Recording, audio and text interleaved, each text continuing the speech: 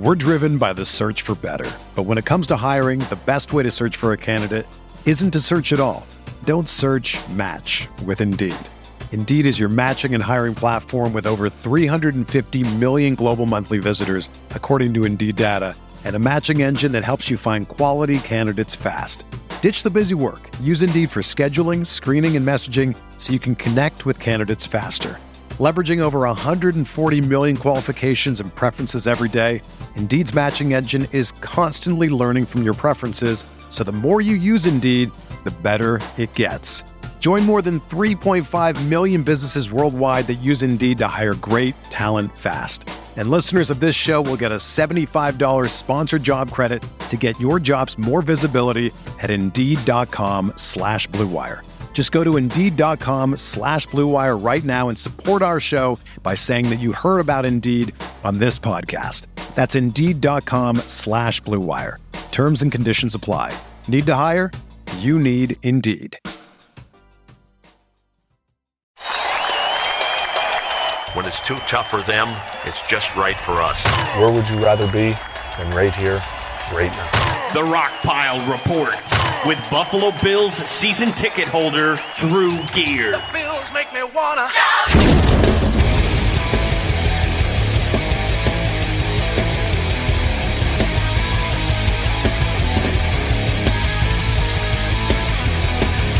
London, the Jaguars have had a halftime lead. McCoy on first down, has to move. LaShawn McCoy off to the races, chased by Cyprien. McCoy will go the distance, 75 yards. Ramsey covering him. Taylor looking to throw, fires, end zone caught. What a catch! Justin Hunter with a touchdown. Welcome, everybody, to another edition of the Rockpile Report podcast. That was Andrew Catalon with a call from CBS Sports. I'm Drew Gear, your host. Chris Kruger, my producer. Good Lord. You want to talk about a game that can give somebody anxiety? I mean, Jesus Christ, Bills. The 2-8 Jaguars, and you take me to the fourth quarter. What did I say last week? We play to the level of who we play. Jesus Christ. We played like a 2-8 team, at least in the first half. I mean, I've got plenty to say, folks, but the Bills won the weekend in inexplicable fashion, considering we were playing a team that was 2-8 coming into Sunday. Absolutely nerve-wracking affair. But at least I can feel better, knowing that I'm not stupid enough to say something like this. Jacksonville covers 7. We have Reed's at the table. Reed, you witness his handshake. Done. 7. Done. I will take your 7. So for those of you who just heard that, Chris and I just bet I think the Bills will cover the spread. No, Jacksonville will cover 7. Oh, you're an idiot. I think Bills will win, but it'll be by less than 7. That was me last week. And if you caught the end of the show, do you know what my score prediction was?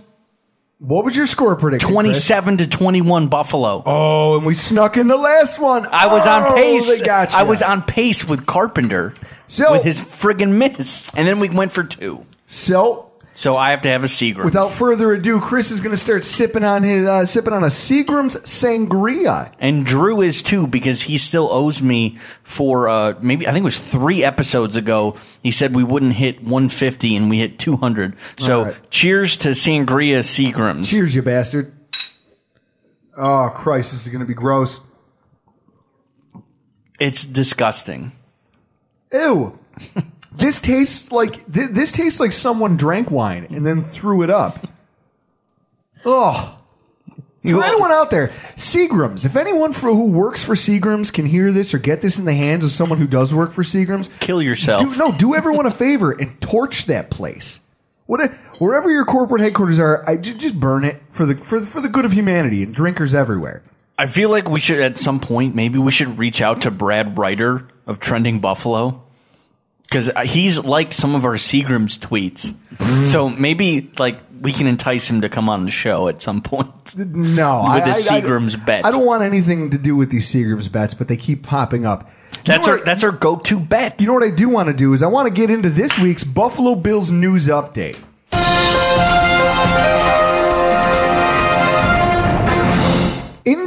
Injuries, and more friggin' injuries. right? Now, last week, before the game even took place, Robert Blanton, he was injured on the second to last play of the Cincinnati game. He was sent to the IR prior to kickoff on Sunday. Further depleting, what was already a train-wrecked depth chart at the safety position. 1 week before we took on, who I guess a team that you could call garbage time champions, but oh yeah, my fantasy team knows that. I got Bortles. I mean, Blake Bortles can huck the ball downfield. And now the problem is that we're looking at our safety depth chart, wondering who's going to help us step up when we have to take on possibly one of the most explosive offenses in football. And then on Sunday, our depth chart took another hit as Ron Darby was removed from the game in the first quarter with a concussion, and he's still in the concussion protocol. I won't expect him to play. I mean, it's going to be a huge story to watch this week, as will the return of Mike Gillislee and the health of Marcel Darius. We're going to need all hands on deck on defense for this game, and those 3 injury stories are going to be huge in the run-up to our trip to Oakland this week. I mean, as of today, the staff sounds pretty confident in Gillislee playing, but the other 2, it's unclear. What do we do if we go in there missing our number 2 cornerback against a team that clearly just abuses everybody through the air? Crabtree, Cooper. Good Lord. Was it Seth Roberts? Yeah, well, we've got plenty to talk about those boys a little bit later. So, in other news, word has come down this week that Des Lewis has been called up to the 53-man roster for our upcoming game against Oakland. Now, I've got a lot of thoughts on this topic, and I've brought up Des Lewis's name a lot. And it's not anything I've been shy about. My first question is this. Why hasn't this move been made already? I mean, we're in week 11 of the season. Our wide receiver depth chart has been decimated for a majority of the season. And yet, this is the first time Des Lewis is even stepping on the field for the Bills. It stands to question, it makes me question, is he that bad that when injuries popped up, instead of going to a guy who's been on their roster for 2 years now, who's been through training camp for 2 years now with this team, they instead went to free agency twice. Hunter and Harvin. They went to free agency twice and then brought up Walter Powell ahead of him in line to get playing time.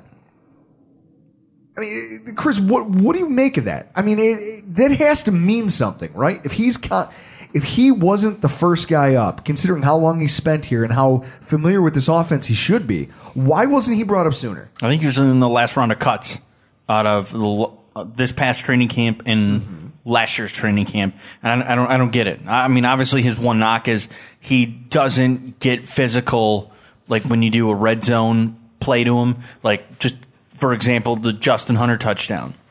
Like, that would be a scenario where you throw the ball to Des Lewis, but he's not really shown his fight for jump balls. Well, I mean, and that right there is a problem because he's a big guy, but if he's not going to play big, then that raises the question of why is he still here? And then my other question is, where does he slot into this offense? Okay, Marquise Goodwin, for lack of a better term, he's been a non-factor of the last couple games. I mean, Marquise got 2 catches for 15 yards last week. Yeah, Glass Goodwin. On Sunday, I forgot he was even out there. I'll be honest, I forgot he was even a part of our offense. He's just been a complete non-factor for us this season. And in a contract year, you can't have that. Okay? And Hunter is just criminally underutilized. I think he had 1 catch, right? One target and 1 catch. The touchdown. And it's been like that for weeks. But I have a hard time believing that, even for as poorly as Goodwin's played, that Des Lewis is actually worthy of a significant share of snaps, considering my previous point. I mean, there must be something wrong with the guy if he's not getting looked at as the next man up over street free agents who've never seen our playbook before. Or somebody that's always injured, like Harvin. Man, I mean, it's going to be really interesting to see how he's utilized. He's got an opportunity in front of him. I mean, I hate to knock anybody who's out there trying to make it in the NFL. I don't want to knock any of these guys. He's got an opportunity, and hopefully the team gives him an opportunity to show what it is he's here for. And I just pray to God he capitalizes on it because I don't see it. I mean, with the moves the team made, I just don't see why Des Lewis is here in this position. Ladies and gentlemen, Can I please have your attention? I've just been handed an urgent and horrifying news story. And I need all of you to stop what you're doing and listen. Chantrell Henderson has officially been suspended by the NFL for a second time for marijuana use. But this is different than, I would say, 95% of the cases that you see of this. And it pisses me off. Okay, I'm not going to mince words about it. A few months ago, we here on the Rockpile Report did an investigation. And we talked about how modern research has shown that marijuana is a powerful tool when trying to treat patients who are suffering from Crohn's and other, bowel-related disorders. It can stimulate, whatever other regimen of drugs they're on become more effective. They've seen a higher rate of successes for people who can overcome their symptoms while using THC in conjunction with these other drugs and these other treatments. And yet, here he is being suspended again for doing something it just boggles my mind. When you consider that Henderson's illness was so bad that he had to have 80 centimeters of his intestines removed just to alleviate some of his symptoms, it's clearly a serious illness, right? They need to challenge or rework the CBA and the drug policies when it comes to using marijuana, because this is clearly for Crohn's disease. Well, of course they need to. That's common sense. But the fact is, they're a bunch of stodgy old men who don't want to. They don't want to. I mean, I maintain my previous stance on all of this. It is bullshit for the NFL to tout this idea that they care about making the game better and safer for its athletes, when all evidence points to the contrary. I mean, what was it? 2 weeks ago, we did a show all about how season-ending injuries are on the rise, and the NFL continues to do things that fly in the face of their athletes staying healthy. And then you talk about it, you've got the NFL taking the stance that there can be no medical exemption made available to players whose long-term health, okay? Football, you maybe get 5 to 10 years max. I'd say the majority of players fall somewhere in that window. Well, I think it's like 3.5 years is the average length of a career. And I think a lot of that takes into consideration guys who play on the practice squad, guys who, are kind of in and out of the league. When you look at the league as a whole, named players, big name players, generally fall anywhere between that window of 5 to 10 years. Okay? So they have to think about that. I mean, because what are you, 32 years old? And then your NFL playing career is over, and I'm 31. I'll tell you this, I'm probably going to be here until I'm a grouchy old prick. So I have another 30, maybe plus years to worry about my long-term health. So do these players. And I think it's absolute crap that the NFL takes the stance that there's no exemption to be made for them when their long-term health could be put in jeopardy, but could be helped by medicinal marijuana, which is it's available to regular people all across the world. Plus, it seems like with each election, there are more states legalizing at least medicinal marijuana. And I'll tell you this, if I was Chantrell Henderson, I would absolutely consider retiring from the NFL at this point in order to get the treatment that I need. I mean, the NFL has gotten lucky so far because the only premature retirements of players have been mostly supporting players. I mean, you have, they're not stars in the league. Guys who drastically change the outcome of the game for their team. You look at outside of Patrick Willis and Kelvin Johnson, or maybe two of the most recent cases of star athletes retiring because the health concerns just became too much for them. I think the one that started it all was Chris Borland from the 49ers. Well, no, Chris Borland retired after Patrick Willis did because the 49ers thought they were set. They said, okay, Patrick Willis with his ankle injuries, and he wants to be able to run around with his kids. But so Borland only played one season. Yeah, and his concussion was so severe, and he experienced those symptoms for one full season and said, I never want to do this again. I just don't want to do it again. More and more players are thinking about their long-term health. I think the NFL's gotten lucky that it hasn't affected more of their star players. But those two guys, Kelvin Johnson and Patrick Willis, serve as a cautionary tale to both new athletes coming into the league and existing players who maybe have a track record of injury and health issues. Despite all of the talk, the NFL doesn't always care about what's best for you, and that someday you might have to honestly choose between your job and your future. All right, everybody, and special treat here for all of our listeners. Our guest tonight, Bills and Beers podcast. Lars, how are you doing tonight? I'm doing great, man. Thanks so much for having me on. Now, before we intro you, I got to ask you a question. You know, we're talking about Seantrel Henderson and this suspension. How do you feel? You know, what are your thoughts on this entire situation? I think I think that the NFL's policy on marijuana in general is just completely outdated.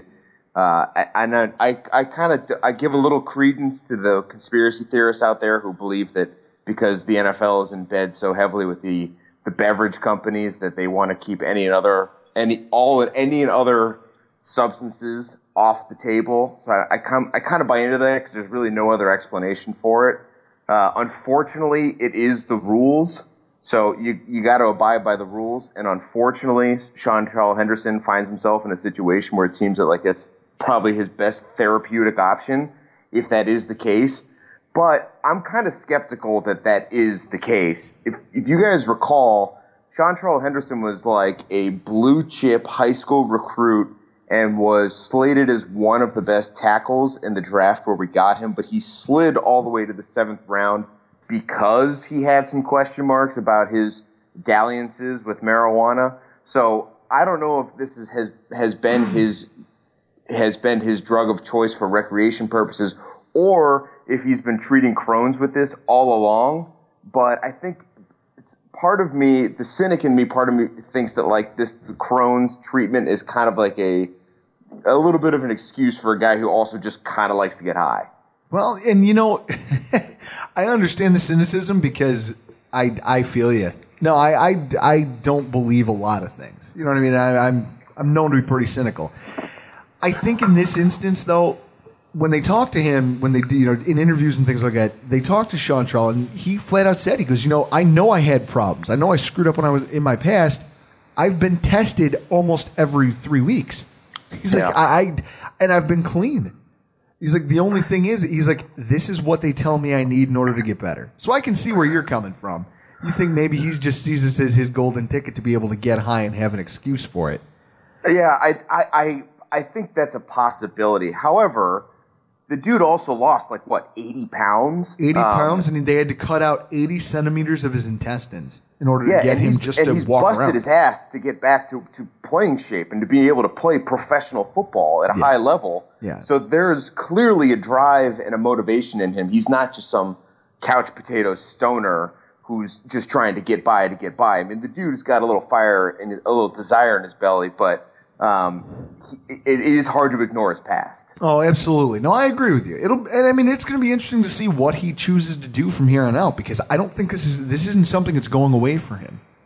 So one way or another, he's going to have to make a choice. Not until the CBA and they renegotiate this stuff. Well, marijuana, is the league going to get suddenly lackadaisical about it? I mean, if that's his only option, he simply can't be in the NFL. Exactly, which sucks. You know what I mean? Because you hate to see players leaving the league early because of injury, illness, because of anything like that. Absolutely. So, Lars, I don't know if a lot of our fans know you guys, know your podcast. So, as we do with all of our guests, we're going to give you a little intro here. First and foremost, I've got some questions. So, you're from Chicago. I live in Chicago. I'm from Erie, PA. Okay, so I guess my first question is, how is it that you became a Bills fan? I became a Bills fan because I was at a very impressionable age when they were in the Super Bowl every year, and because my mom's sister moved to Buffalo and married a guy from Buffalo, so it was sort of in our family.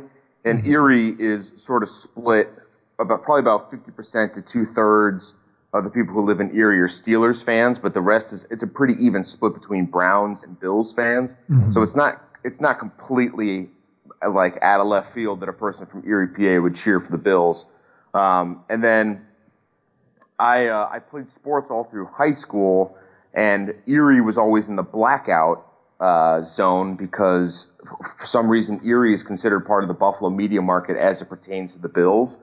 So I didn't actually get to watch the Bills all that much as I was kind of like beginning to understand sports a little bit better. Mm-hmm. But then when I went to college, my fraternity house had the NFL Sunday Ticket, And because of that, I don't think I've missed, or maybe only missed 2 or 3 games since 2004. I've managed to find a way to watch a game every weekend since then. That's awesome. And part of that was watching with a dude that I became friends with senior year.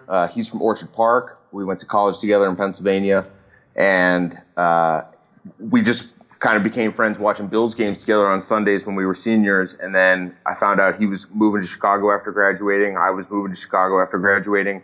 So we kind of stayed friends that way. And one of his classmates from Orchard Park was already in Chicago. He was watching games with the guy who's the president of the Bills back in Chicago and this girl named Cassie. So the 5 of us just started watching Bills games together. This was back in 2006. Every Sunday at the Bills Bar. One of the Bills Bars, there's 2 here in Chicago. And then I think it was 2009 we started doing our podcast. So that's pretty much my Bills journey in a nutshell. And what are the 2 bar locations in Chicago? Yeah, so we watch ours at this place called Lincoln Station, which is at the corner of Lincoln, Fullerton, and Halstead. And then literally half a mile up the street on Lincoln is a bar called Delilah's, and that's the other Bills bar. The difference between the 2, Delilah's, no kitchen, no frills. Oh. Last time I was there, it was it's a teeny tiny little TV above the bar. Yeah, you can't have that. It feels like you're in Buffalo, mid-90s, watching games there. And it's kind of a hoot, but on Sunday, I kind of like having a bar chair with a back on it and having people bring me food and have a Creature Comforts and HD projection screen 5 feet from my face. Oh yeah. So that's sort of why we've kind of leaned towards Lincoln Station to watch the games. So now your show, it's you, Lars. It's Cassie. She's That's also right. a part of this. And who in Sujit? Sujit's technically the president of the Bills Backers of Chicago, which basically means he gets contacted from the mothership once a year, and then they send him all this kind of swag to hand out to our chapter members. That's pretty cool. And then the 2 guys from Orchard Park have since moved from Chicago. One's in Milwaukee and one's down in Austin, and that's Bill and Jeff respectively. So they rounded out. And now since we have our new rig, which we were talking about before going live, we're able to call them in, and we gave them their own segment so they can be back with the podcast. Oh, nice. And about what do you guys average per week at Lincoln Station as far as people that come out? Depending on the time of year and the Bills' record, I would say in the first couple weeks, it's packed, man. It's a couple hundred people, easy. There's 2 rooms, and they'll both be standing room only. But last weekend, we're getting a little late on in the season. Playoffs are still alive, but, hope is fading fast. And it's also Thanksgiving weekend. And, of course, as you might imagine, a lot of the Buffalo fans who live in Chicago, probably not in Chicago for Thanksgiving. Probably a lot of them are back in Western New York with their families. So the bar was pretty thin last weekend. I would say maybe only a couple dozen people were there. Okay. But it can get wild, man. It can get really, really wild up in there. I can imagine.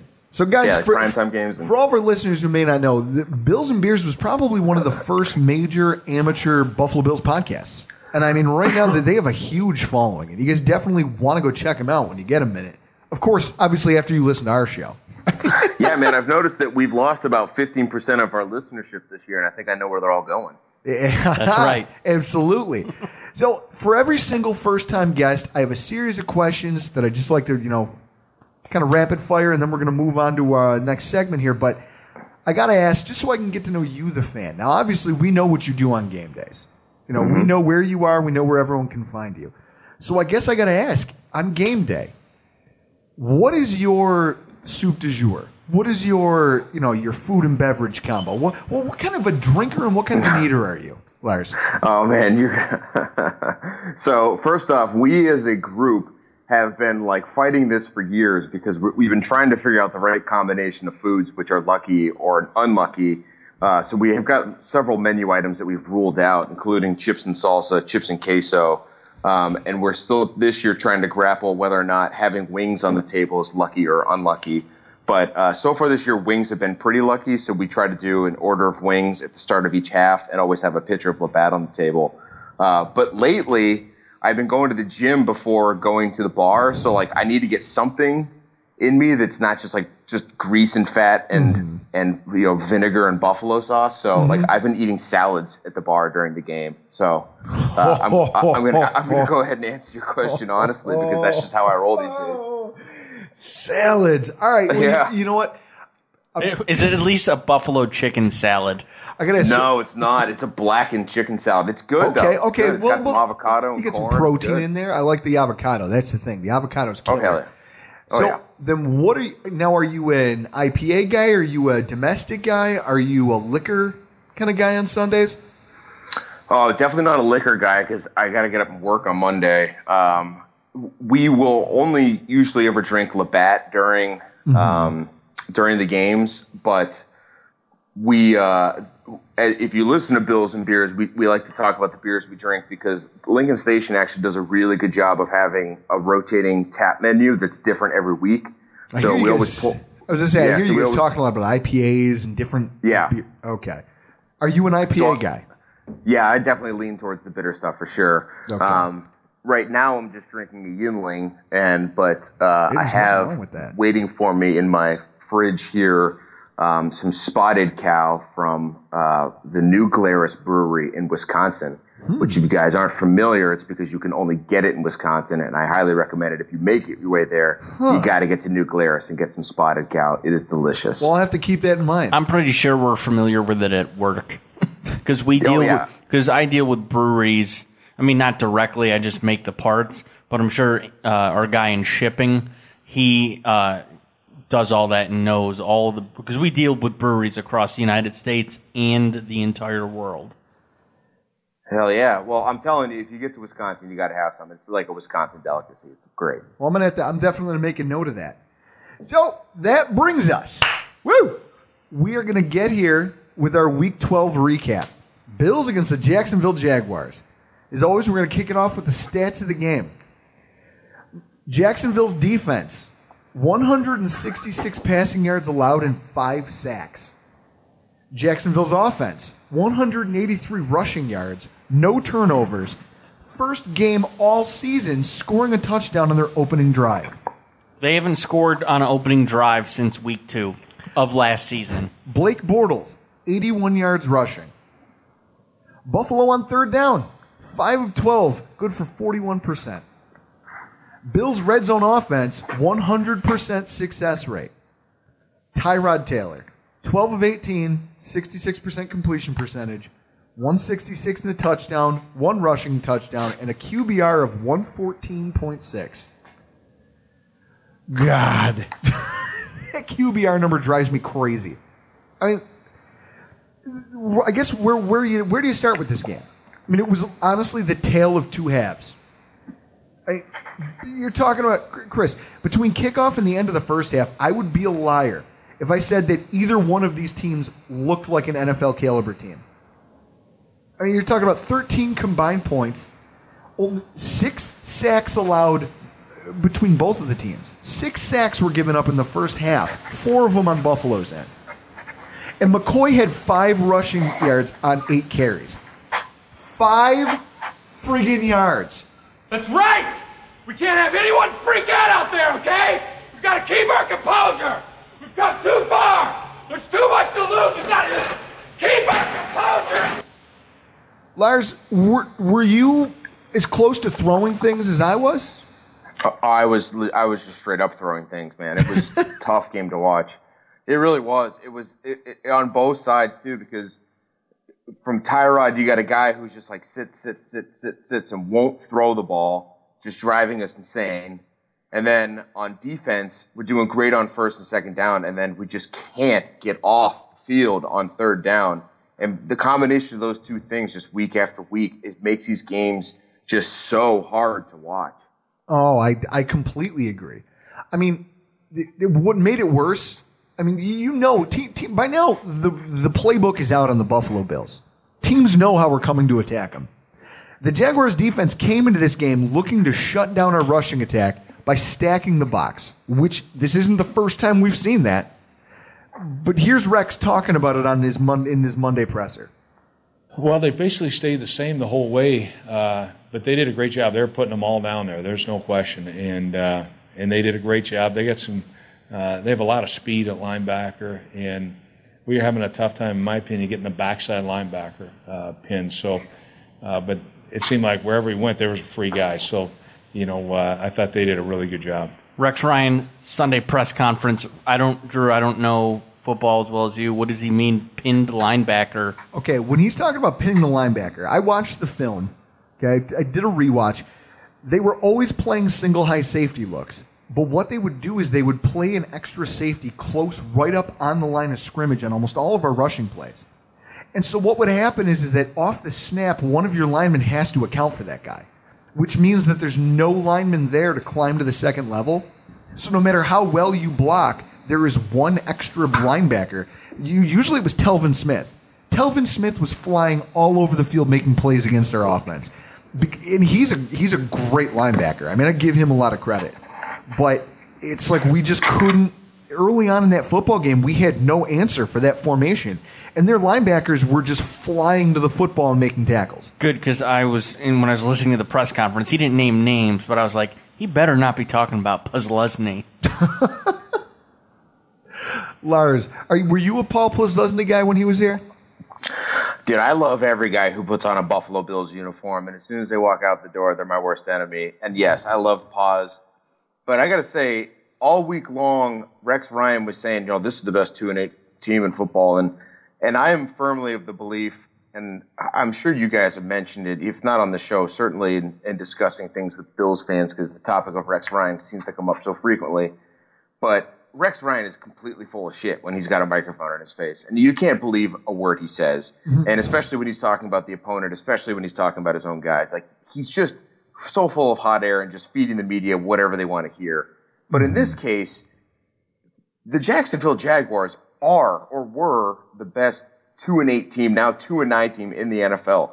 They have some legitimate playmakers on that team because they've been drafting in the top 6, top 8, top 5 of like the last 9 drafts.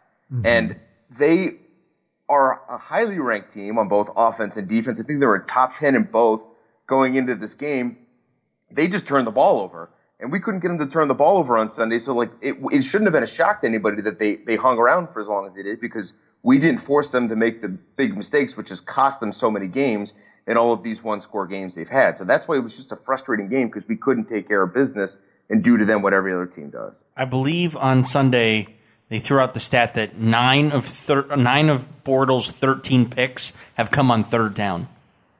Right. And he looked like a genius on third down against us. Well, and that's what I was going to say. I mean, and then you're talking about the first half, we hold them to a field goal, and then because of a holding call, we give up that touchdown.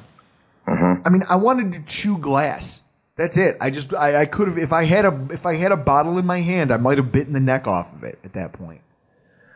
And then I think outside of the final drive of the half, Buffalo just struggled to move the ball at all. We punted on our first 4 possessions. I mean, if it wasn't for the fact that we got that pass interference call, it's one of the few times in the entire half that Tyrod Taylor actually tried to throw the ball downfield. We were lucky enough to get a pass interference call for 22 yards on the play. I don't know that we'd go on to score on that drive. I would put you, Drew, as leading the charge of boos in the first half. I'd squarely put that on you. And I've read online people being like, how dare you boo this team? If I would have been there, man, I would have been booing too. Because I've had it up to my eyeballs with the 3-and-outs and the not letting your wide receivers and your tight end make a play on the ball.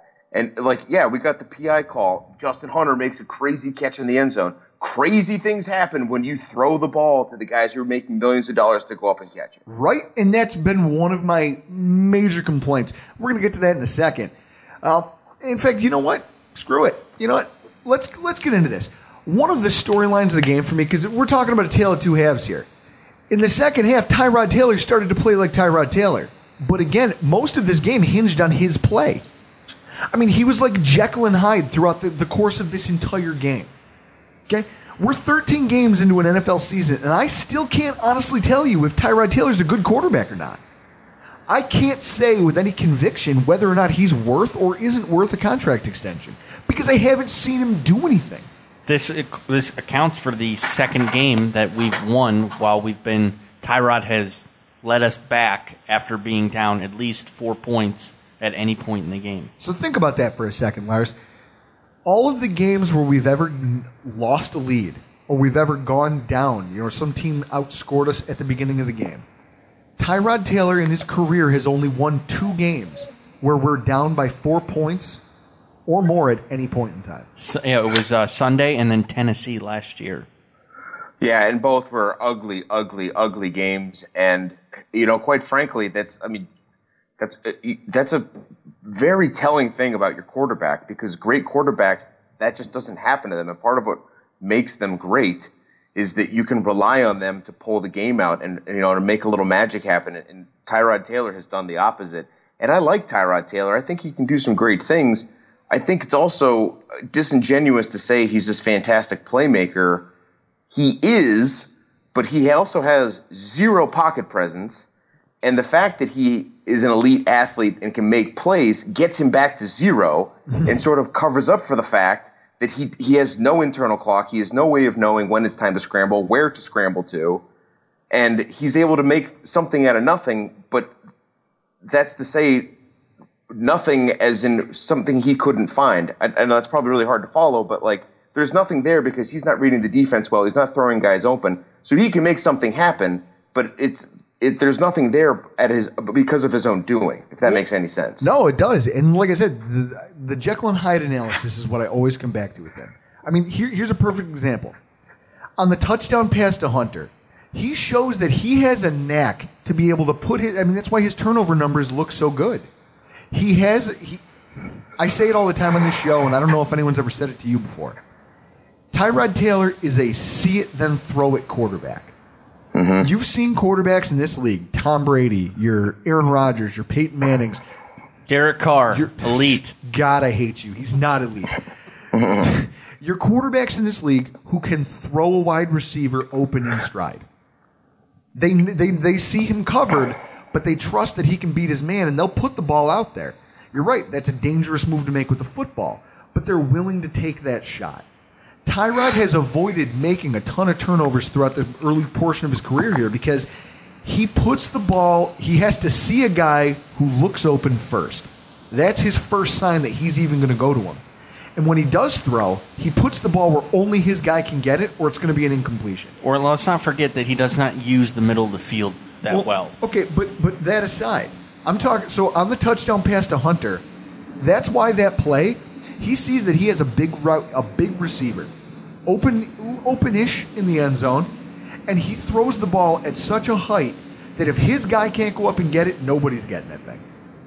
And luckily for us, Justin Hunter went up and made a great catch. He went up and he got that ball. That's why his QBR, and that's why I hate that statistic. His QBR for this game was a 114, which if you saw that on its own would make you believe that he put on a solid performance, right? But here comes Hyde. 3 sacks in the first half. I'm rewatching the all-22 footage. Only one of them was Tyrod Taylor's fault. But it happened because he chose to scramble around and stop looking downfield instead of trying to keep his eyes downfield looking for a guy who's going to break open. And that's what you see. He's got Nick O'Leary open for a pass, but he just doesn't make it because he's too busy scrambling around. And like you said, once you start doing that, and he doesn't have that pocket presence, and he doesn't have that internal clock that tells him, okay, I have another second to hang in here and see if something develops. That's the problem. That flares up, and he ends up making more negative plays than positive plays. Yeah, and I might get crucified by some of your listeners for saying this, but this is what I love so much about Ryan Fitzpatrick. When he came in, when he took over playing quarterback, we saw something in Buffalo that we hadn't seen in a long time, and we sure as hell haven't seen since. And that was guys catching the ball over the middle of the field in stride, running wide open with nobody in sight, because Fitzpatrick was so good at throwing to a spot. And their guy would arrive, and he'd be in stride, and he'd have separation on his guy. I mean, there were so many times we'd all be like, how is Stevie Johnson getting so open? It wasn't necessarily that he was getting open, it's because Fitzpatrick was so good at throwing him open. Unfortunately for Fitzpatrick, his his balls were a lot bigger than his arm, and he thought he could make a lot of passes that he simply could not, and then a lot of those ended up resulting in interceptions. But when you think back on it, Tyrod doesn't have those arm deficiencies, and if it meant giving up an interception or two every game for the threat of having to move the ball and making defenses respect you, with what we have with LeSean McCoy coming out of the backfield, I would more than happily make that trade-off. Oh, and you're right. I mean, that's his tentative nature. And I mean, it does reduce his overall turnovers numbers, which is good. But it also limits the number of big plays that he's going to be able to make as a quarterback at an NFL level. But if you hear it come from him, he doesn't seem to care. The game has definitely changed. I mean, every quarterback, 32 quarterbacks, all of them play it differently. I'm going to do what I've been doing that got me to this point. And just continue to keep building and growing my game from that. Honestly, I don't play to please the people that's watching, to be honest. I play for my teammates and whatever it takes to win. That was Tyrod Taylor in his post-game press conference from BuffaloBills.com. I mean, Lars, I don't know how to respond to that. I don't know how to respond to it either because they still put up 28 points. They're still top 10 in the league in scoring points. So in some weird way, they're getting it done, and but that comes largely from the running game, since I think we're like 27th and between 27th and 32 in every single passing statistic. But to say that the entire offense is anemic would be inaccurate. But I think that if you take LeSean McCoy out of the equation, it probably would be. Oh, absolutely, and I think that. Hearing him say, I'm sorry, it just rubs me the wrong way. And people will say, oh, well, he didn't mean it like that, and you're being too sensitive. Okay, then call me oversensitive. But when the guy who's supposed to be leading my team on Sundays says that he's not playing the game and he doesn't care about what I think, me as the diehard fan who, shows up when this team sucks and when it's 5 degrees outside to watch them play, he doesn't give a shit about what I think, that just makes my blood boil. It does. I'm sorry. Maybe I'm taking... People are going to say, oh, you took that out of context. I don't give a shit. Don't say it. Because what you would say if you're a... I can't imagine that any other quarterback would step up to the podium and when faced with that kind of a question, wouldn't just admit that, hey, okay, so maybe I'm not perfect and maybe I know I have work to do, but I'm finding a way to get a win. I would take that. It's been mentioned a couple times now that Tyrod this season... for the first time, he didn't do it all last season, has gotten a little prickly with the media every once in a while. So I don't know if the criticisms are making their way to him. He's sold as this very calm, cool, collected customer, and I think for the most part he is. But every once in a while, he does get a little hot under the collar when he's got a microphone in his face. I don't know. I just know he better freaking cool it because I'm losing my patience over here. I want to pull for you, and when you're not doing well, I defend you. So don't come in after the game and tell me that you don't give a shit what I think. Because you know what? I'll stop defending you real quick. I know that Sammy Watkins has been on injured reserve all season, but I had so much hope after Week 17 last year when it seemed like they had sort of adjusted the offense a little bit and were calling plays and running routes and doing things that we hadn't seen all season. And Sammy was catching the ball over the middle and underneath routes and slant routes and a bunch of things. And I thought that, Bills fans love to blame coaching. They love to say, oh, it's the coach's fault. It's the play calling's fault, which I think is absolutely preposterous. It's symptomatic of us having had lousy quarterbacks for the last decade and a half. But all of that promise has gone completely out the window. And it just pains me so much to say that I feel very strongly that he's taken a step back this year. Well, and I think some of that does have to do with this loss of weapons. You know what I mean? You can't keep rolling out guys that are street free agents and practice squad players and expecting him to make hay with that. You know what I mean? Perhaps. But so, speaking of guys, you just talked about Sammy Watkins. Okay? Sammy Watkins made his return back to the Bills lineup this weekend, and it's the first time he's played since week 3. But he showed up, and I think that, at least in my opinion, he answered a lot of the Twitter trolls, the armchair quarterbacks out there, all the internet critics. Everyone out there who talked a lot of shit to Sammy Watkins about how he's soft and about how he's not as good as everyone thinks he is. I'll tell you, he proved that he's far and away the best wide receiver on our roster when he's healthy. He's a stud. Anybody who says otherwise is an idiot. Thank you. I mean, he led all of our wide receivers. 3 catches and 80 yards on only 45% of the team's snaps. So you played less than half the game and you came away with 80 yards. That's on 3 catches. And you're going against cornerbacks who aren't slouches. You know what I mean? It's not like this is a team that, unless the ball's getting turned over a lot, get torched on the regular. Was Amukamara on him? And he had Jalen Ramsey? Yeah, Jalen Ramsey and Amukamara, I mean, they're both first-round draft picks. And so here's a guy who can go out there and even with limited snaps, when he is targeted, he found ways to make plays. You know, so when you consider that Woods isn't ready to come back, and then you hear after the game that Sammy feels great, he feels fine, he feels like he's ready to keep rolling. I feel like he's a godsend to this team right now. You know what I mean? It's like manna from heaven at this point.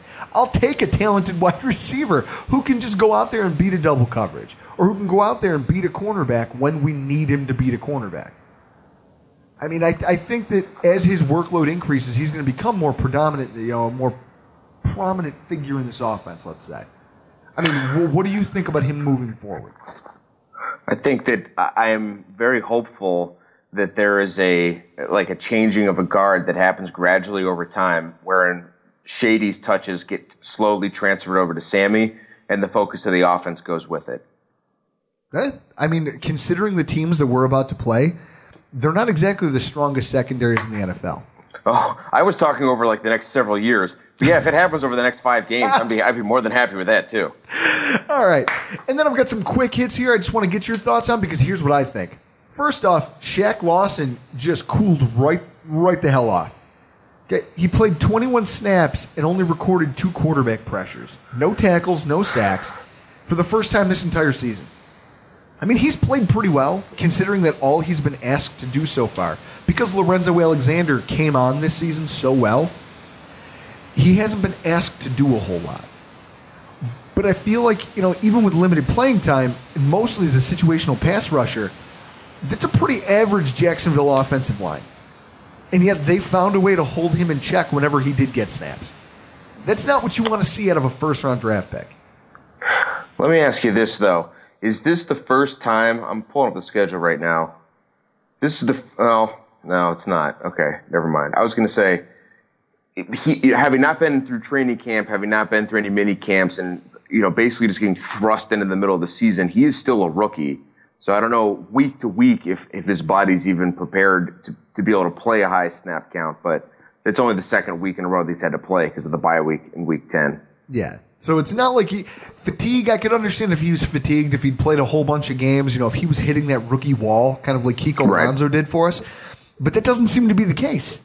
I mean, I don't know how to do it. He just had a bad game. And we have to hope that he can rebound, because I'll be honest, I think that guys, and I got to admit to you, Lars, I heard the term the Lorax used on your show, and I've stolen it. It's now something I throw around all the time. Lorenzo Alexander, I feel like he's kind of tapered off. Yeah. But what did they expect was going to happen with a guy in his we'll call it early to mid-30s, who's playing a position that he's never been a starter at? He's never been a starter at defensive end. I mean, he was brought in here predominantly to be a special teams player, but he played so well that they had to cut Manny Lawson to keep him. And now we're seeing why, but I feel like in the last couple of weeks, his play has started to taper off.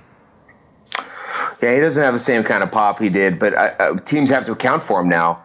And one of the things that we've been talking on our show a lot about relative to this is, okay, great, so now they have to account for Lorenzo Alexander. At what point does that mean that the focus that is going to Lorenzo Alexander that once was on Jerry Hughes is going to free up Jerry Hughes to do anything at all? Well, exactly, and that's what we're going to have to see more of.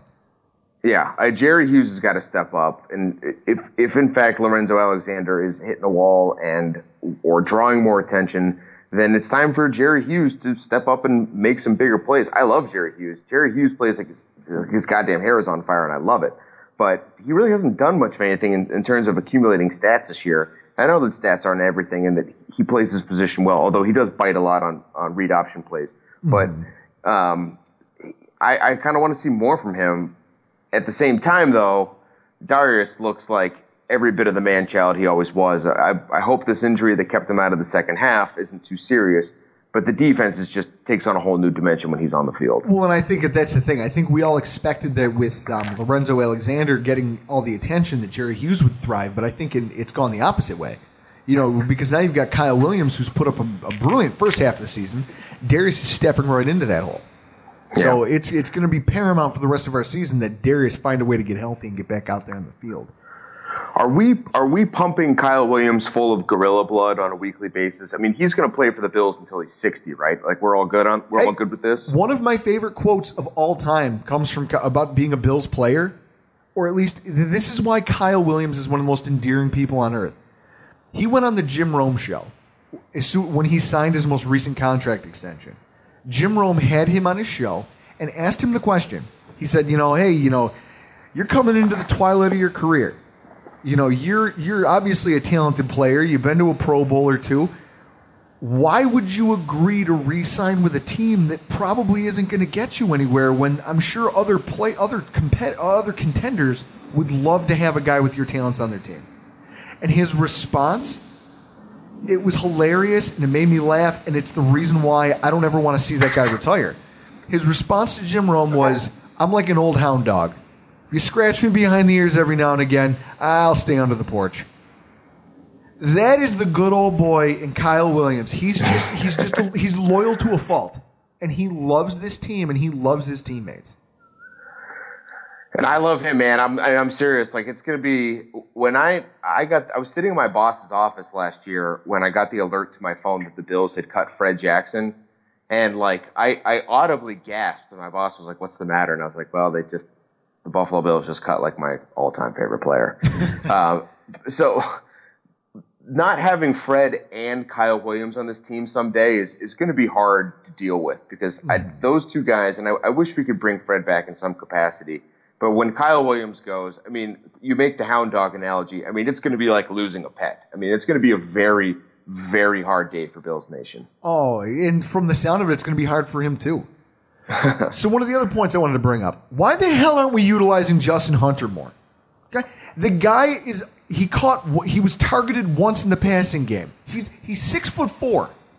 Okay? He's a matchup nightmare for smaller cornerbacks. He caught his only target of the day for a touchdown and only played 21% of the snaps. He clearly has, you saw it on that touchdown, he has the size to go up and get a contested football. He can outfight his man for the ball if you ask him to, and if you put the ball in a place where he can get it. And yet we are giving him zero opportunities to showcase that. Well, what is it all about? Well, we're a run-first team. And I think the second part of that, we've already gone over the answer to. Same reason Charles Clay doesn't get more looks. Same reason Sammy Watkins doesn't get 12 targets a game. I mean, we've got a risk-averse quarterback whose the talents for whom our receivers just don't seem to mesh. I totally agree with you. That throw and that catch to Justin Hunter in the end zone was a thing of beauty. He just put it up there and let the guy make a play. But we see that from Tyrod, once every 6 games, maybe if we're lucky. Yeah, no, it's definitely frustrating, but it's something that even with Watkins back, we have to find a way to get these guys more involved because you're not going to win many football games if you're one of the last place passing teams in football. We have a lot of weapons, right? Like we're not just being homers here. We're not crazy. Like if we had close your eyes and imagine. I know it's crazy, but like if Tony Romo was our quarterback next year. Or anybody who has any kind of veteran presence or any kind of showcased any level of competence at playing quarterback beyond what we've seen from Tyrod Taylor in the last decade's worth of Bills quarterbacks. Between Watkins, Clay, Hunter, McCoy, Woods, we've got some legitimate weapons on this team, don't we? Yeah, I will tell you this. Whether you like him or you hate him, most people seem to hate him, but my last couple hours at work, I spent listening to Colin Cowherd, and he was going over on yesterday, going over the AFC picture of the teams that are in the hunt. And he said, I was thinking about getting the audio for this. He said, I love Buffalo's roster. He thinks that we have a good makeup. Cowherd just hates Rex Ryan. Well, yeah, he hates Rex Ryan because he hates Rex Ryan. I love when Richie Incognito called him out on it. I mean, I get your point of getting Tony Romo, but when Tony Romo breaks a hip like Kevin Cobb, I see him going down like Kevin Cobb in training camp, and then we're right back to where we started from, except we don't have a Tyrod Taylor. I totally agree with you. I'm just using Tony Romo as an example. I'm talking about a quarterback of his caliber. But yeah, no, we Even have if weapons. we had like a guy like Andy Dalton, if we had if we had ran the offense the way we do it now, where we're run first, and the quarterback is only asked to do so many things, but it's a quarterback who has the timing and the pocket presence and the gumption to put the ball in playmakers' hands and put it where only they can get it. I mean, we could be just like lighting teams up, couldn't we? I would take all of these quarterbacks that you mentioned, Dalton and Romo. I would take them over Tyrod Taylor in a heartbeat. You give me 5 years ago, Tony Romo, I'd take him. Not now. I'll take 5 years from now, Tony Romo over Tyrod. Wow. And then to get to one of my last points here, I'm sorry, but I want to see more of Jonathan Williams and Mike Gillislee. All right, first off, Jonathan Williams gets 3 carries for 12 yards. Okay? He's all season when he's been given carries, he's gotten a decent yards per carry average. Mike Gillislee finds himself in the same friggin' boat. Yet they get no playing time. Neither one of them sees any kind of, a considerable number of snaps in this offense. I've been screaming about it. I've been throwing things. I punch the table and I yell about it here when we're podcasting. We have got to spell LeSean McCoy more often. I mean, listen to McCoy's comments about his fatigue level after the game in the postgame press conference. I was tired. That sounds bad. I looked at Rex like, sorry, I was gassed. And this is no excuse, but when you like stopping and going and cutting and, it takes a lot out of you, even if it's like a 2-yard run. So I was just gassed. And that was one of the plays where it's not a take a play off, but you thinking the ball's going deep or, and then as I seen Tyrod, I was the outlet, blanket, so like insurance. He threw it, and I felt the guy. I was like, all right, I'm going to make him miss. I'm going to go, but I was gassed, let's be honest. Shady's post-game comments, BuffaloBills.com. I mean, hopefully that's a fucking wake-up call for Rex Ryan and for Anthony Lynn. Yeah, and I think Jonathan Williams found himself in the doghouse when he fumbled against New England earlier in the season. And rightfully so. But, man, that fourth down run in the first half, first off, big ups to Rex Ryan for having the guts to go for it on fourth down there. But putting the ball in the hands of your rookie, that was a big-time run by him. And I agree with you. He looked great in preseason. He always looks great between the tackles. And ditto Mike Gillislee. Both these guys can certainly manufacture yards when we need them. But, it all comes down to we need to sustain drives. They'll get more touches when we run more plays. We'll run more plays when we get more first downs. Oh, absolutely. So, I mean, I know it's for people listening to the podcast, they think we're just a bunch of bitter cranks here. I mean, we've got to look at the positives. In the second half, the Bills found a way to win this football game. LeSean McCoy, 98 yards and a touchdown on 11 carries. That's absurd. I mean, yeah, a lot of it came off one rush, but I don't give a damn. He made that one rush. And then you're talking about how we went out there. Now, I talked about how we punted on 4 possessions in the first half. 4 straight possessions to open the first half. We scored touchdowns on 3 of our first 4 possessions to open up the second half. I mean, that's incredible at that point. Whenever we got in the red zone, we scored a touchdown. And then our defense held the Jaguars to 4.2 yards per play in the second half. I mean, that was it. The Jaguars, they got some points, but we found a way to keep them in check, and our offense came alive. Yeah, same thing against Cincinnati, too. And same thing against Seattle. The last 3 games, defenses really turned it on in the second half, and the offenses found a way to move the ball better. But it'd be a whole lot better if we started hot and just and we're putting teams away rather than trying to keep our necks above water. Oh, absolutely. Slow starts are killing us. So that brings us to, as it always does, the last part of our wrap-ups, Hero and Zero of the Week. Now, Lars, you got to have somebody in mind for this. After watching the football game, there has to be at least 2 guys who come to mind. One who stands out for positive reasons, one who stands out for negative reasons. What do you got for me? So there's two guys I want to talk about for zeros, but like you said, we don't want to be doom and gloomers here because I think you and I both share a pretty potent level of optimism, and that should come through a little bit more. But both of these guys, and I'll only name one because you'll probably take the other one, represent huge areas of need on this team. And I'm going to go with Jonathan Meeks because I think that safety play has plagued this team now for 2 consecutive seasons. And it's bad news bears when you're playing in a defense that's predicated on safety play. And now 2 years in a row, when Aaron Williams has gone down, boy, the back end of the defense has struggled mightily. Mm-hmm. So Jonathan Meeks, he took this guy a long time to get on the field. And given how bad Duke Williams was and that he was drafted at the same time as Meeks and he was getting playing time before him, we probably should have seen this coming.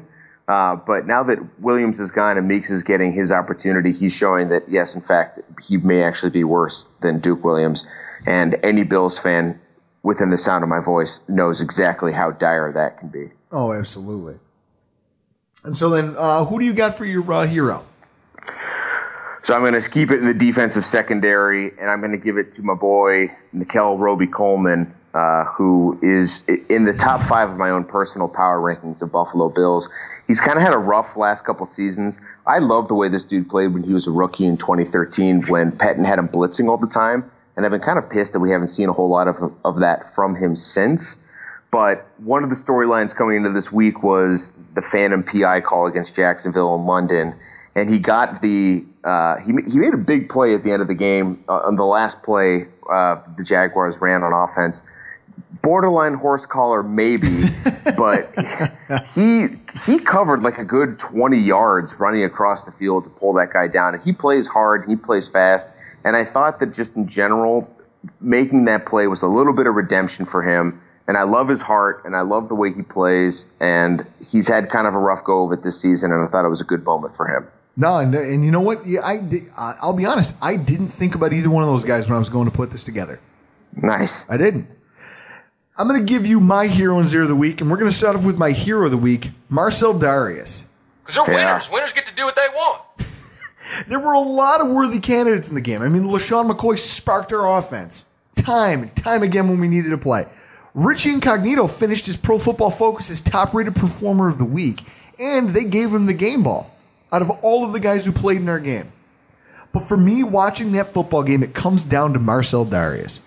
He finally showed that game where he played like the guy that I expect to see on a week-in and week-out basis from a $100 million D tackle. He had 8 tackles, 3 of them for a loss, 2 sacks, and 2 more quarterback pressures. I mean, he was just dominant. And I'll be honest, we were just talking about how much we loved Kyle. Kyle Williams had some blown plays in this game. There was 2 or 3 times I counted where he kind of broken tackles almost at the line of scrimmage. Plays that we're used to seeing him make. So it's good to see that Marcell was willing to step up and just kind of take over that interior rush position. And he just looked like a man playing with boys. Dude's a beast. Love him. I mean, I just hope that he can get healthy because if he's heating up, we are absolutely going to need him next week. We're going to need all the A-gap pressure we can get. And then my zero of the game goes to Corey White. You blew it!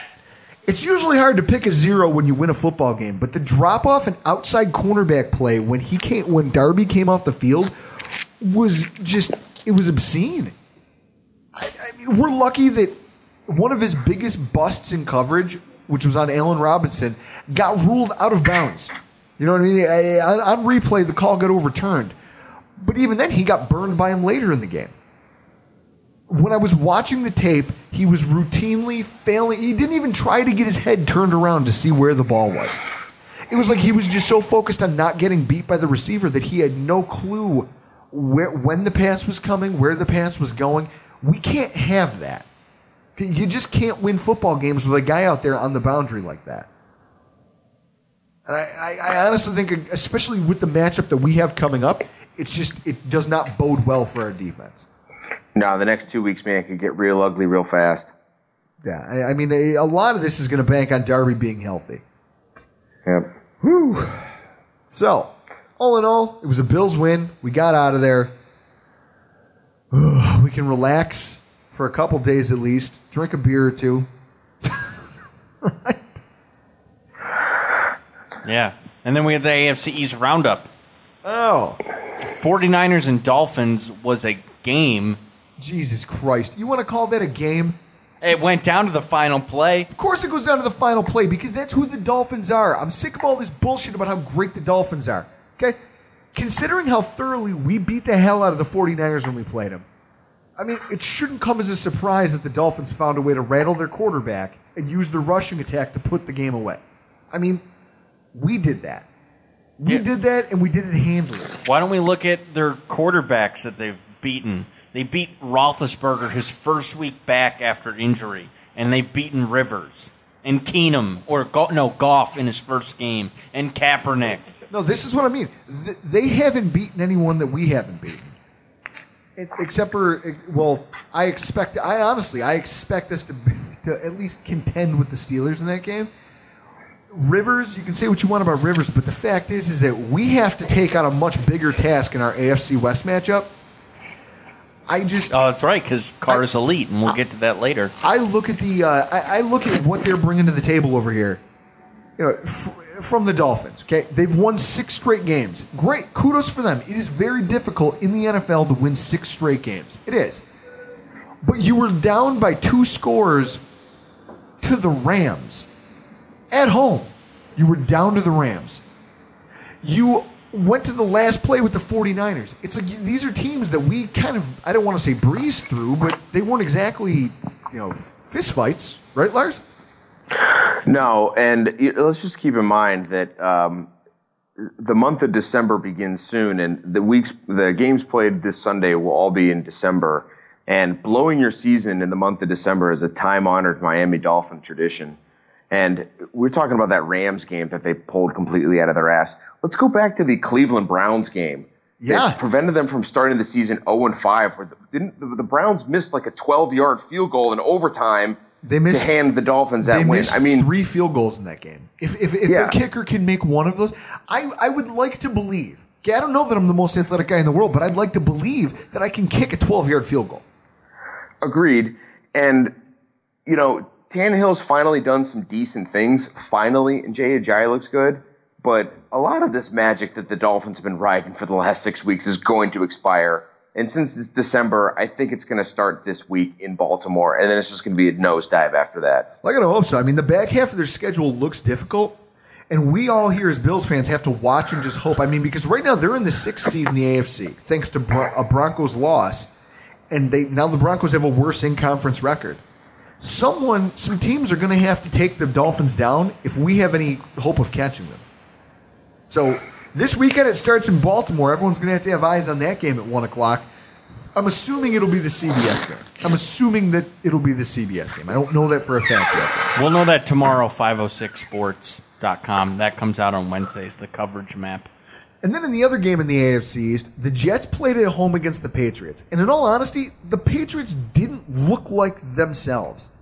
I mean, the Jets were in a position to win the game late, but Fitzpatrick, just as usual, couldn't find a way to get it done without turning the ball over. You telling me he Fitzpatrick? No, yeah, Fitzpatrick. So I think it's worth noting that for the first time in a long time, the Patriots don't look okay. They don't. I mean, I think it comes down to injuries. Tom Brady in that knee injury, I don't care how good he thinks he is at healing. His knee injury is limiting him significantly. I mean, he was only 3 of 8 on passes of more than 15 yards, and he was held to a 60% completion percentage. He never throws the ball that poorly. Gronkowski comes into the game with internal bleeding and a punctured lung and leaves with a back injury. I mean, and then Bennett tweaks his ankle. He still came back and played, but I mean, I don't know. Their team is just getting, it's injuries, and now these trades on defense with more and more injuries. I don't know what they're thinking, but I don't know how they're going to continue to compete at a level that's high enough to win a Super Bowl this year. No, and Tom Brady thinks he's hot shit because he learned somewhere that stretching is better for you than lifting weights. But I got news for you, Tom. Father Time is undefeated, and he's coming for you too. Absolutely. No, absolutely. I mean, unfortunately for everyone, they get a home game against the hilariously bad LA Rams. 13.5 points. 13.5 points is the spread. Jesus. So, I mean, it doesn't appear that they're going to have much difficulty handling them. I mean, they just need to hope that Brady can pull his shit together because I don't know where they're going without him. You know? Nowhere. And so, as always, we're going to finish up here with our Week 13 preview. And this week, it's the Bills versus the Raiders. Thanksgiving Day is bright and shiny in Oakland's new Coliseum, and the Bills continue to trample the opposition. Bobby Crockett again gathers in a Kemp toss, this time for 52 yards. The Bills have come back strong from their disastrous start. Joe Collier's club has lost only one of its last 9 games, and with a 31-10 triumph over Oakland, Buffalo needs one more road victory for the division crown.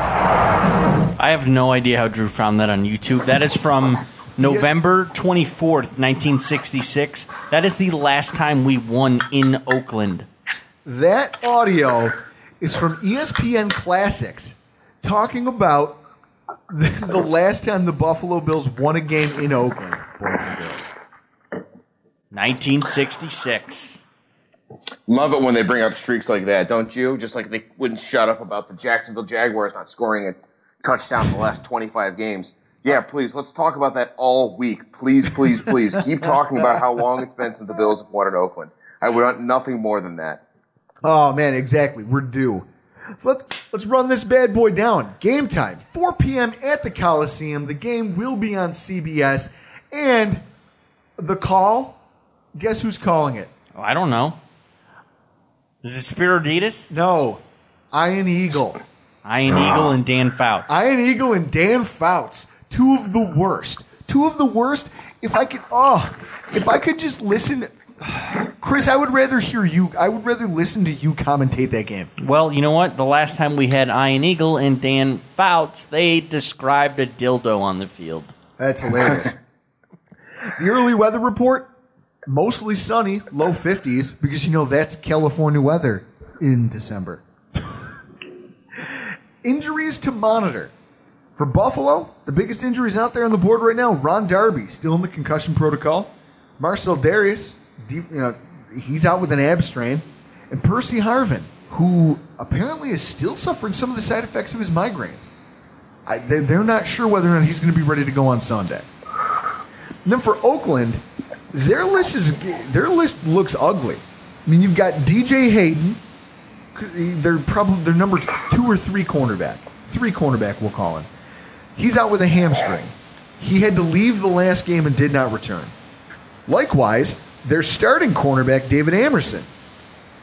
Hamstring pull. Had to leave the last game and did not return. Perry Riley, inside linebacker. He's a veteran player. Out with a hamstring injury in the last game. Unquestionable to play. And then, of course, Derek Carr and the infamous pinky finger injury, which, in all honesty, I watched him play the last part of that game. He was still hucking the ball downfield. I'm not concerned about Derek Carr's pinky one bit. Neither am I. And the one thing that you missed on this list here is a betting line. And Lars, we better get this out of the way right now. Betting line is 3. Oakland is favored by 3.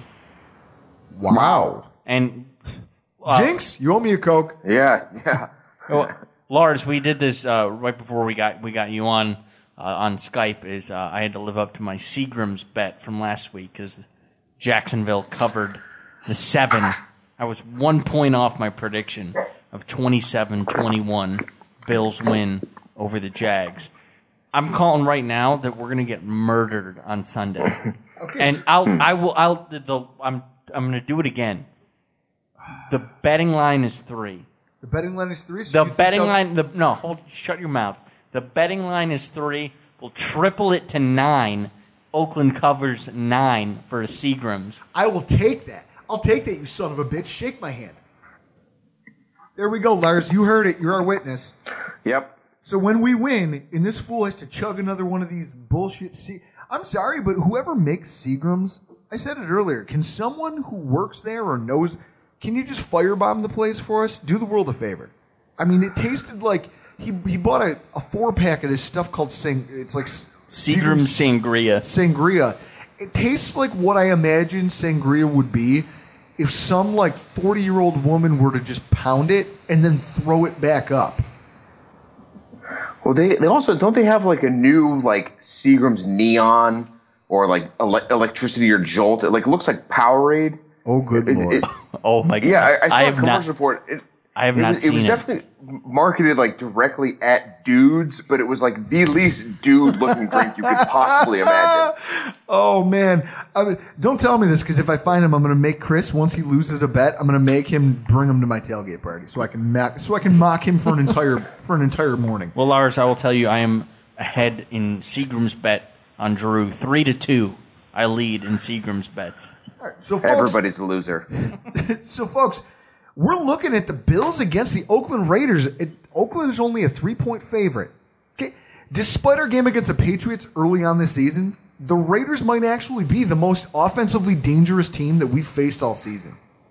Over the last 3 weeks, they've averaged 29 points a game on offense.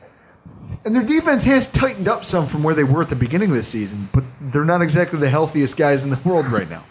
So let's move right into the offensive scouting report. The Raiders know how to score, and their offense is one of the most efficient in the NFL. I mean, 5th in overall scoring, 7th in overall yards, 3rd in turnovers. I mean, they've only... Oh, no, actually, I think they dropped this week. I think they dropped down to 5th, but they have 9 turnovers on the season. And they're 20th in third down efficiency. We're just a little bit higher, but that doesn't mean much. You know what I mean?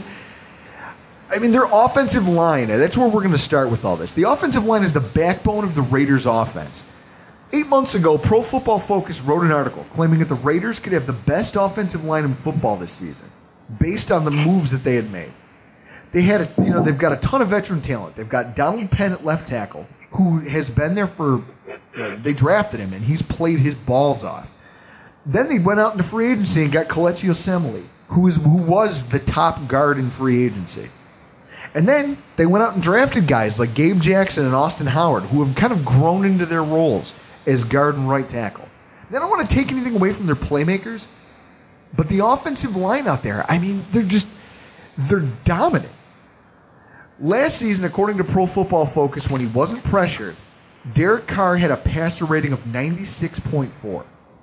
And that was the basis of the article that Pro Football Focus wrote. They said if they can keep this offensive line together and pick up a few more pieces that can make a difference, you could see this team take a huge step forward, because Derek Carr is a great quarterback when he's not pressured, which last year the guy was under siege.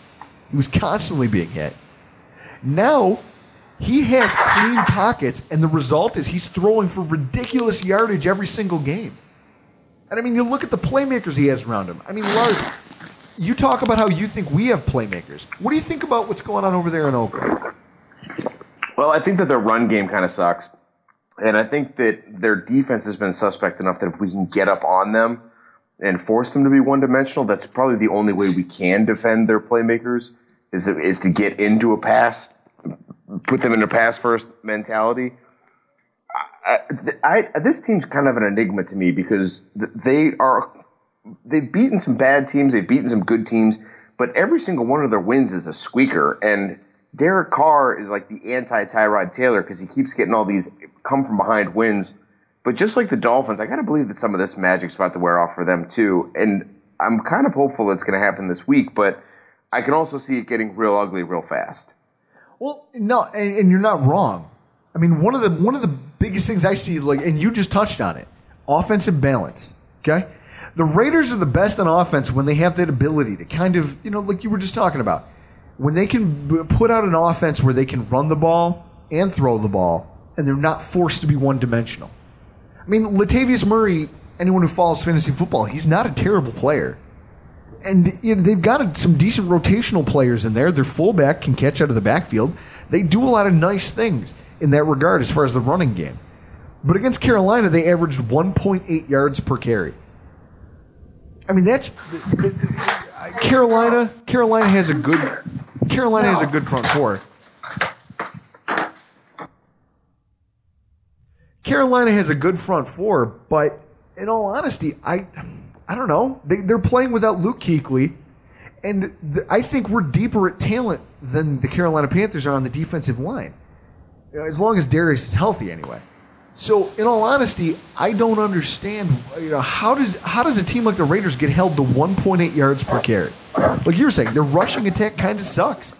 And if we can force it, and I think that is the reason that some of these teams have found a way to force them into having to throw the ball as much as they throw it. Simply because the running game can't get it done. Yeah, I'm just worried of a scenario where we're trying to key on the pass and then get run all over.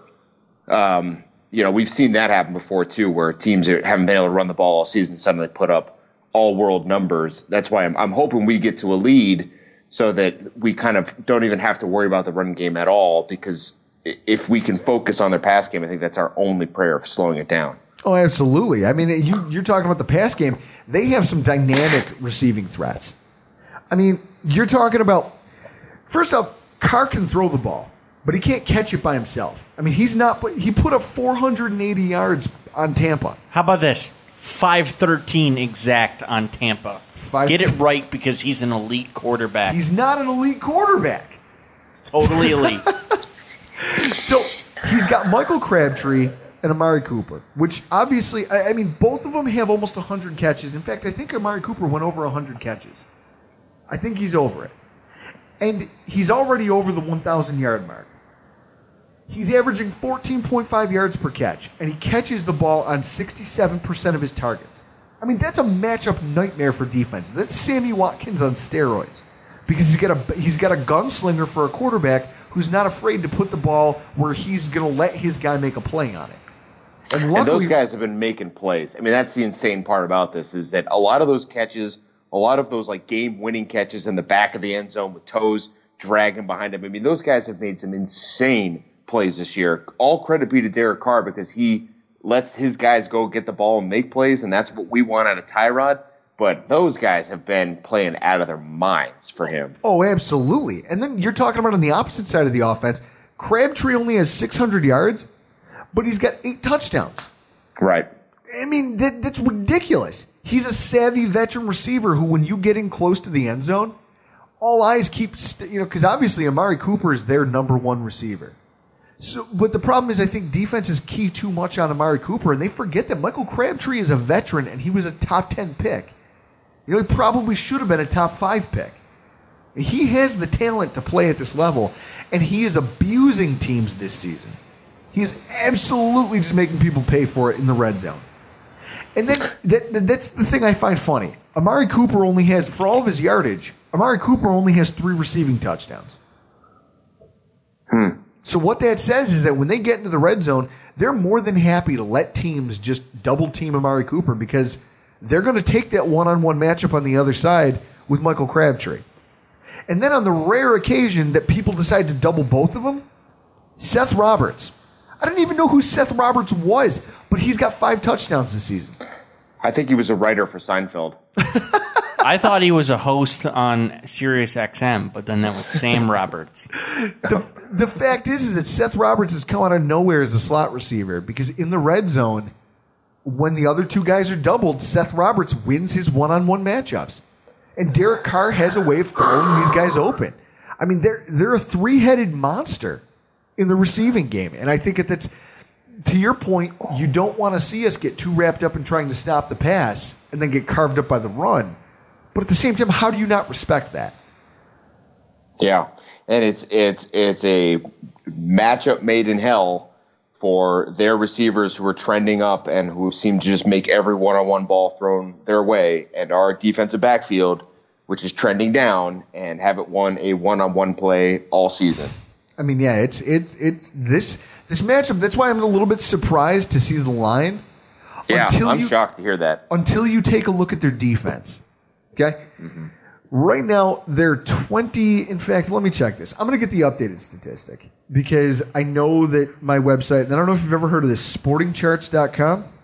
Mm-hmm.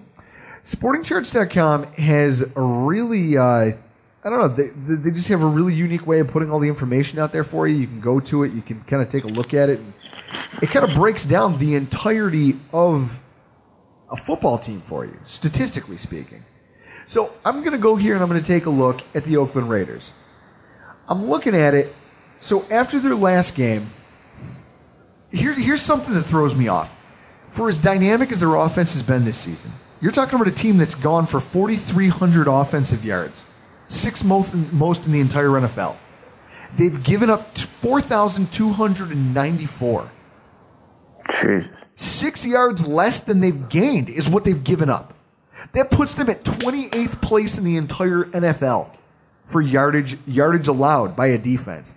And they're 23rd in points per game against because their defense just isn't good. I mean, they're leaky. They allow a ton of yards. They allow almost 100. Where are we at now? Let's see the updated statistic. They allow 117 rushing yards per game. Which plays right to the strength of the Buffalo Bills. Yeah, I'm shocked, though, that the other zero that I had written down that I thought for sure you'd take was Jordan Mills. And while their defense does suck, Khalil Mack most certainly does not. And the matchup between him and Jordan Mills could be pretty brutal. Brutal Sunday. It absolutely could be. But you're also talking about a game that, for as good as Bruce Irvin and Khalil Mack are, they're still allowing like a record number of passing yards. I mean, let's take a look at this here. Like I said, I'm going back to the website because I wrote this down and then the numbers all got skewed. They're allowing 283 yards passing per game. How many elite quarterbacks have they played this season? Not many. So the fact is that they're allowing average football teams to throw for a ton of yardage against them. So which is it then? Do we try to beat them at their own game? Do we unleash Shady and Sammy on them and play, if we're going to score 110, you got to score 111 to beat us? Or does Rex Ryan try to ground and pound them, rope-a-dope them, and play on a razor's edge, and this one comes down to like 13-9? See? Well, that all depends on what your philosophy is. I mean, first off, you want to talk about rushing vulnerabilities? I mean, you heard the figures. I mean, they held Denver to only 33 yards rushing. Okay? And I feel like that's probably, the game against Denver is probably the closest comparison that we can find to a game about like what we're going to see on Sunday. You're talking about a quarterback who they know, even though we have some dynamic threats on offense, they're talking about a quarterback that they don't respect. They don't respect Tyrod Taylor as a quarterback. They're not going to. So what they're going to do is they're going to come after him and try to force us to run the ball to beat them. You know what I mean? They're going to take that. Well, they're going to try to take the running game away and make us have Tyrod Taylor have a 290-yard 3-touchdown day. That's what they're going to try to do to us. Because that's what got them past the Denver Broncos, who I'd like to think are kind of what we are. You know what I mean? They're almost the same team as us. They've got a limited quarterback. They've got a decent rushing attack and a great defense. So they go out there and they play the same type of game, and I can see them trying to play us the same way. But at the same time, they've given up so many yards rushing over the last couple games that I think it's possible for us to still make hay, even if they come into the game focused on shutting our rushing attack down. Yeah, but time of possession doesn't mean anything, and if we keep the ball in Derek Carr's hands, but then he's just putting it in the end zone every 25 seconds. Oh, absolutely. I mean, the game could very well get away from us that way, and that's where the Rex Ryan, Dick Duran, let's keep the score low and let's keep the ball in our hands, which I don't altogether disagree with. I think it's actually probably you have a better chance of winning games that way. But you also, if you don't have the firepower to keep up with your opponent, that can get away from you and you're stuck. Oh, absolutely. But so if we're talking about the Oakland defense, they have injuries at defensive tackle, they have injuries at inside linebacker, they have injuries at cornerback. They're not a healthy team right now. And even when they were a healthy team, they weren't very good against the run. That tells me that, capitalizing on those weaknesses is going to be key if we have any shot at winning this football game. But then to your point, Khalil Mack is an absolute monster. I mean, for anyone out there who's listening to this podcast who hasn't been paying attention, Khalil Mack is having an all-world season. I mean, just another great season for the Raiders. He's an amazing athlete. I mean, ultimately, I would say if you're dealing with a Khalil Mack, I would run at him. Okay? That's his one weakness. He's not a physically imposing player, and if you can double him up in the rushing attack and come at him, it's not only going to help you in the sense that you'll keep him, you can make some hay on that side of the defensive line, but it's going to make him less likely to just pin his ears back. You know, if you can catch him on a counter, if you can catch him on a couple traps, you know, maybe some sweeps, something that gets him out of position or a draw or two, something that gets him thinking, you know, moving one way and then having to react and go another, it's going to limit what he's willing to do in the pass rush department. Because if he just pins his ears back and comes after us, we're in a lot of trouble. Absolutely in a lot of trouble. Nothing Jordan Mills is going to do about it. Oh, no, not at all. So that brings me to our keys to victory. Now, you and I were just talking about it a second ago. First off, I think the biggest key to victory for the Buffalo Bills, pressure from the defensive line. If we have to blitz in order to create pressure, it's going to leave our... I mean, we're already shorthanded. You were talking about it. Our secondary has struggled. If we have to send linebackers or nickel corners and hope that a linebacker can cover Seth Roberts in space, we're going to get beaten badly. I just... That is my gut feeling. Yeah. It's going to be a lot of jokes about taxi cabs and delis. Absolutely. I think what's going to happen is that if we have any shot at winning this game, our defensive line is going to have to find a way. Even though the Raiders' line has proven very good this season at giving Carr the time to step up into a clean pocket and throw. You know, they talked about it. His completion percentage, he has a 94 quarterback rating when you give him a clean pocket. I think that it's going to be on our defensive line with no blitzing help to find a way to get that pressure. Collapse that pocket and force him to the side. Because if not, it's going to be another Tom Brady situation. You know, he's just going to step up in the pocket and find someone. Yeah, I think that our team is also way overdue for some turnovers. And I think we have to go into the fourth quarter with a 2-score lead. And I think the only way we get there is if we capitalize on turnovers. No, that comes down to the last two keys I have. Back-end communication. Okay, you were talking about how depleted our secondary is. We're rolling a group of guys at the safety position who haven't played together this season. I mean, they were training Corey White to play safety until Darby went out, and then he had to fill in. So who knows who's going to be starting back there? Our communication is going to have to be on point, because if it's not, we are going to get completely exposed in the back end, which plays right to the strengths of the Raiders. That's how you're going to come up with those. That's how you're going to come up with those turnovers you're talking about. Is if everyone out there is on the same page and they can execute the defensive play calls appropriately. If they don't, we're in a shitload of trouble. And then I think the last key is winning the time of possession and capitalizing on opportunities.